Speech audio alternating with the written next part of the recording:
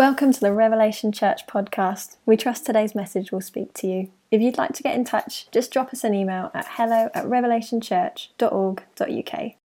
Morning, Rev. This morning we're going to be looking at the story of the fall of the city of Jericho, which is a very well-known story in the Bible because it brings home the truth that nothing is impossible with God. It epitomizes the idea that God's means for accomplishing extraordinary things are very surprising. And so it makes us feel really encouraged. We go away thinking, wow, okay, maybe there is a way through for the situations that we are facing that are causing us to scratch our head or that are breaking our heart or that are making us sad. We think, do you know what, maybe God, just maybe God could do this. And so let's turn together to Joshua chapter 6. We're going to read Joshua 6, we're going to read the first 7 verses, and then we're going to pick up the story from verse 12 through to verse 21. So Joshua 6, 1 to 7, 12 to 21. Here we go. Now Jericho was shut up inside and outside because of the people of Israel. None went out and none came in.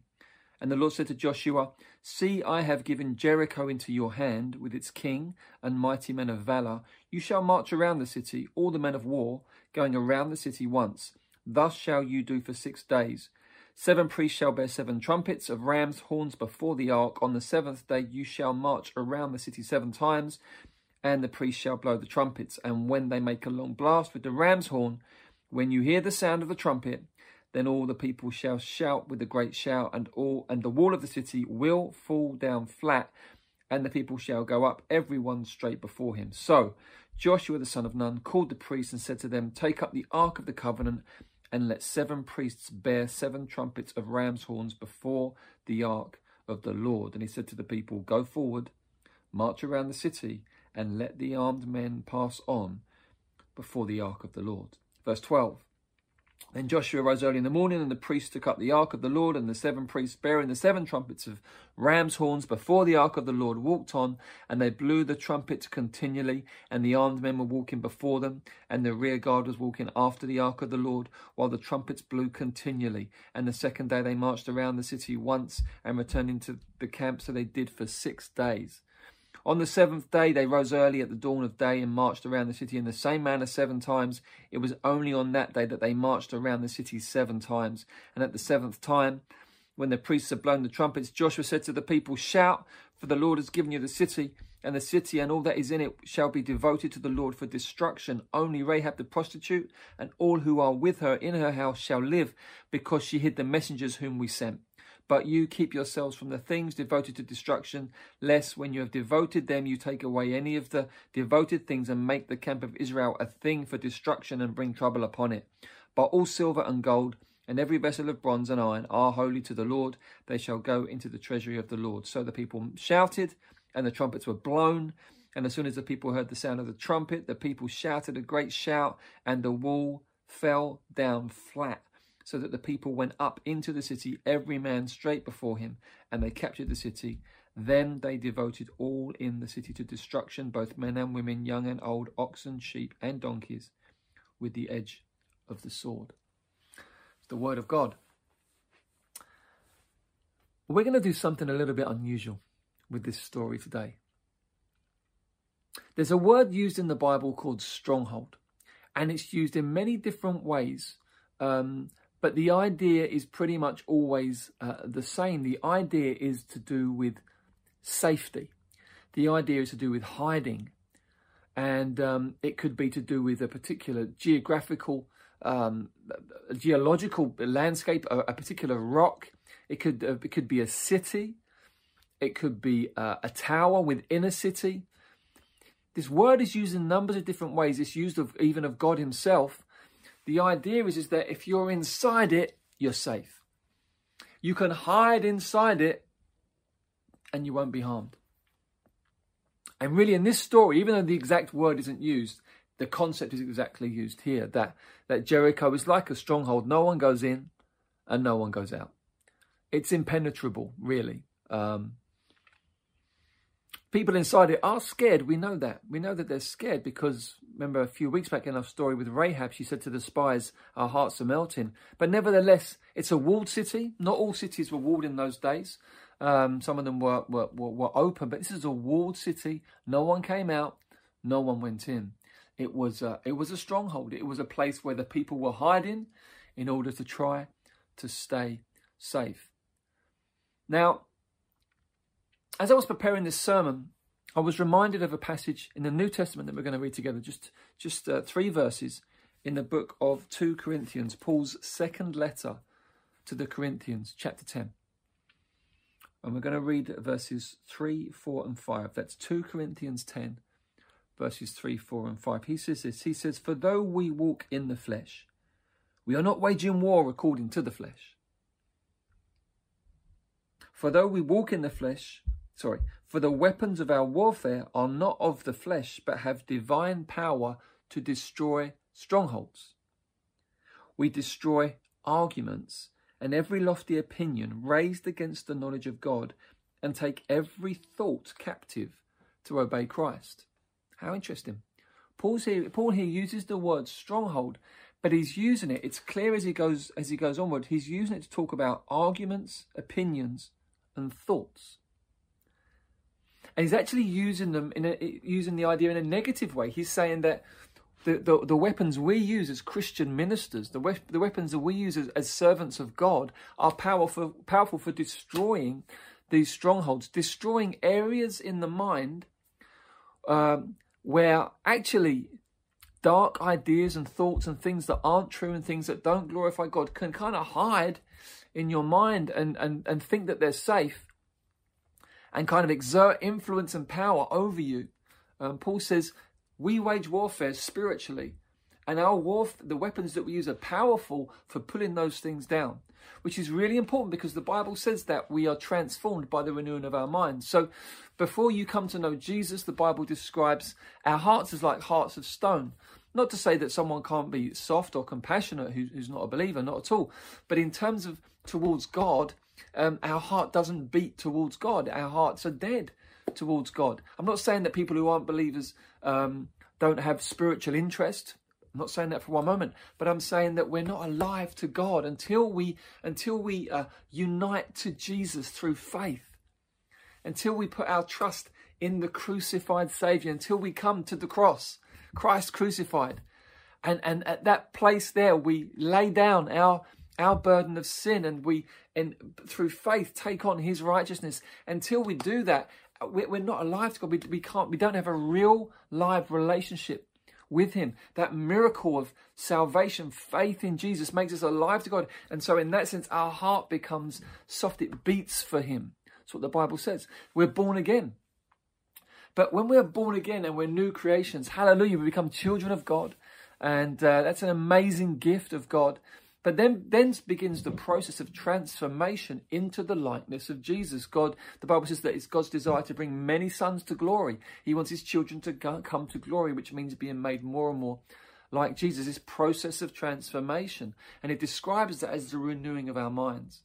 That we really do live out of the way we think about life, the way we think about others, the way we think about ourselves. We live out of our attitudes, our perceptions, our values. And so our minds being renewed transforms us. And here in 2 Corinthians, Paul is saying we have these weapons that God has given us. And they're not natural weapons like clubs, machetes, knives. It's not like that at all. We have these weapons that are divinely powerful. They are spiritually effective in addressing these areas of thinking where the enemy in our mind kind of sets up these towers, these places to sort of hide in and try to exert authority from and try to dictate the way we think about life and the way we think about God, the way we think about others, the way we think about ourselves, and tries to keep us really from being as fruitful as we could be, tries to keep us from really entering into full enjoyment of all that Jesus has brought for us, full enjoyment of God's truth. There are these strongholds in our mind, and Paul says the weapons that we use are divinely powerful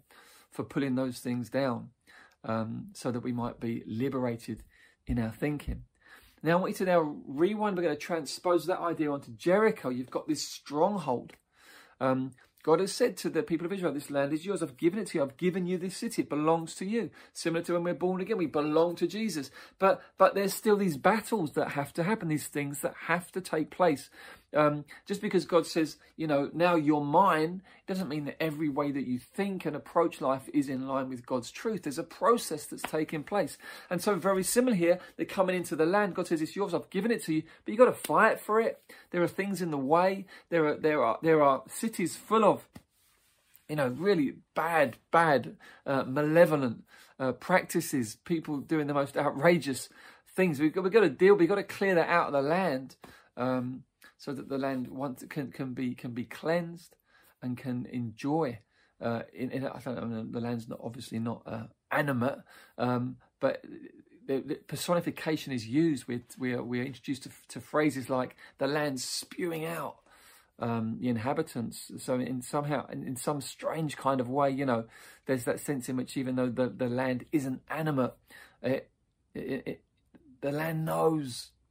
I don't know how to even the phraseology to use, because the Bible uses phrases like, you know, the creation is longing for the sons of God to be revealed, so it will be liberated. There's something mysterious going on, but the land itself has been polluted by just the lifestyle of these people, and God's saying you've got to just deal with this in order to really live in this land in a way that's righteous, in a way that's upright, in a way that's just, in a way that's pure, in a way that's really going to glorify him. So we've got this idea of strongholds, and I want us to think today, really carefully as we look at this story about our own thought lives. Where are those strongholds? Where are those Jerichos? Where are those towers? Whether that's you individually, think about your household. You know, you may live by yourself, you may live with flatmates, you may live with family. Think about the overall way of thinking of your household, your family. Think about the church, think about Rev, how do we think as a church? Do we think right? Is our thinking right? Is it glorifying to God? Is it in line with his truth? And I think as we think about all those stages, there'll be things you think, oh gosh, I wish I didn't think like that. I wish, you know, but I can't seem to shift it. That's the nature of a stronghold. They're hard to shift. They're impregnable. They're impenetrable by their nature. How do we get in here? No way out. No way. How do we get in? Their very nature is that they are kind of entrenched, and there are these areas of thinking in us where we got God's plan is to really totally just liberate our thinking, so we really can trust him as we ought. So I want us to think about, well, let's look at this story. What happened? Well, here's really interesting what happened. For 6 days, the priests carried the ark, it's the presence of God, around the city. They walked around it once a day for 6 days, continually blowing these trumpets, which, as we've looked at earlier, probably represents the voice of God. Because when they were at Sinai, when they first came out of Egypt and they'd been delivered and they came into covenant as a people with God, there was this sound of a trumpet, and it kind of represents the voice of God and does so throughout Scripture. And there's the army, you know, there's the army. God is a warrior. There's that warrior side to God, not in a kind of not in a way that is destructive per se, but in a way that is destructive to anything that's destructive. That's the warrior heart of God, that there's a zeal in God against anything that is fundamentally destructive. He will come against in war. So just follow me here with this idea. Every day, once a day, this city, this stronghold is surrounded by the voice of God. It's surrounded by the presence of God. It's surrounded by the warrior nature of God. Here we go, round, and the people there in silence. It's very interesting. I always in my mind imagined the people. There was the people walking around the city. It's not. It's the priests with the ark and some soldiers. The people are there. They're present, but they're not walking around. It probably wouldn't have worked logistically, because no matter how big Jericho was, it wasn't a huge. 2 million people. That's going to be a bit of a pickle trying to get them doing a lap of Jericho once a day. But the people are there. They're present. But there's this march going around the whole city, circling the whole thing. Going around, bringing the voice of God, the presence of God, the warrior nature of God. And then when it comes to the final day, 6 times round. And then the people shout. And when the people shout, the walls come down. I found this to be a very vivid image as I've been thinking about this in terms of when we think about strongholds. How do I deal with this way of thinking that I know isn't godly? You tend to find, really, when it comes to bad thinking, there's numbers of things it's rooted in. It can either be rooted in unbelief, because God loves faith, and so often the strongholds in our mind are rooted in unbelief, the opposite of which is faith, or it's rooted in fear, the opposite of which is love, or rooted in despair, the opposite of which is hope. And so faith, hope, and love, we're told, are the three cornerstones, really, of the Christian life and our thinking. God wants to saturate our thinking with faith, with hope, with love. Faith, which is confidence in who he is, in what he's promised, in his power, in his goodness. Just real strong certainty in that, hope that we are living as people. We know we've got a bright future.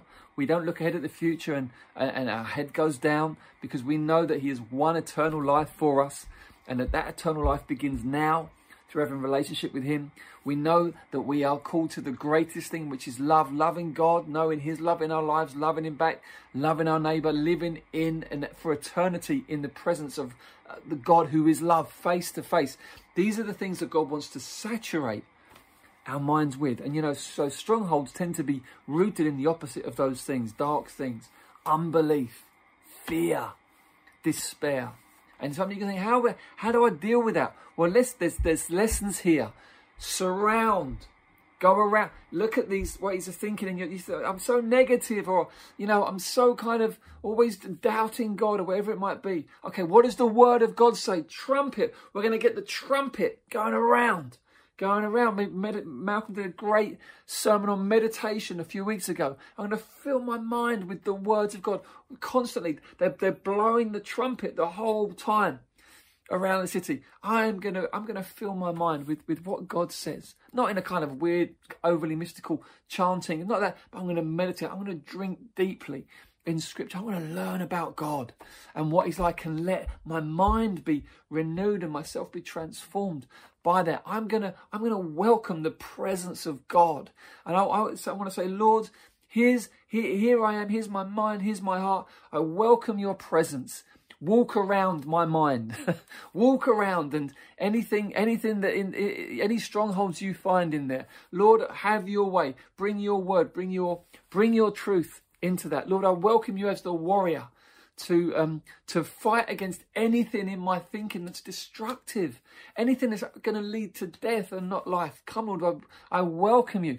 And what we love about this story is you see that this just goes on. It's God goes round, and God goes around. God's word, God's presence, God as warrior goes round and round.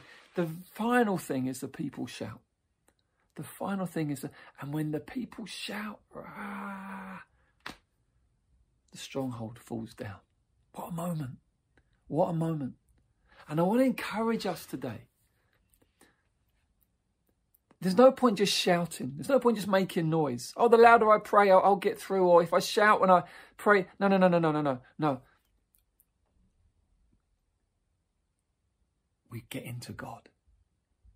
We get into God. We say, Lord, surround me. Lord, I want your word to just be constantly coming in and just washing over me. And there will be moments in that journey where you just know God's given you the breakthrough. You just know by the Holy Spirit. God, and you say, I'm not going to walk in that anymore. That's your moment. You shout. Spiritually speaking, those things come down. Now we know that until the end of our days in this age, we'll be battling different things. But the Bible talks about being transformed from one degree of glory to another, which means even though we will be battling in some way or another up until the point of glory, it's not going around in circles, it's progress. One degree of glory to another, one stronghold falling after another, one stronghold falling after another. But there's a wonderful picture here. It's very simple. Lord, I welcome you into my mind. Any strongholds, any ways of thinking that are out of line with you, that are not in line with your kingdom, surround those ways of thinking. And then you say, Lord, I'm going to get into scriptures. that I know are going to counteract that, that are going to speak truth into that. And I'm going to leave you again with this passage. Listen to what Paul says again. Now we've looked at this. He says, though we walk in the flesh, we are not waging war according to the flesh. The weapons of our warfare are not of the flesh, but have divine power to destroy strongholds. We destroy arguments and every lofty opinion raised against knowledge of God, and take every thought captive to obey Christ. We have the shield of faith. We have the sword of the Spirit, which is the word of God. We have the breastplate of righteousness. We have the shoes of the gospel. We have the helmet of salvation. We have the belt of truth. Brothers and sisters, let me encourage you. Let me encourage you that this story in the Old Testament is given to us as a picture of the centrality of God's word, of God's presence, and of God's warrior power, the centrality of all that the Lord wants to do in our lives to bring the victory to us. And as we allow his word to get in and to soak into us and to saturate our souls, I tell you, those moments of shouting will come, those moments of victory will come, those moments of hallelujah will come, and you'll know those strongholds are falling down. Jesus has won all of this for us at the cross. Every stronghold that tumbles down in our mind, every next step, next degree towards transformation is just the outworking of Christ crucified on our behalf, where he disarmed the rulers and the powers. He disarmed all the forces of darkness, so we can die to our old selves and we can be resurrected to a new life in Jesus and know this great victory and this great glory. God bless you. Let's keep close to God together.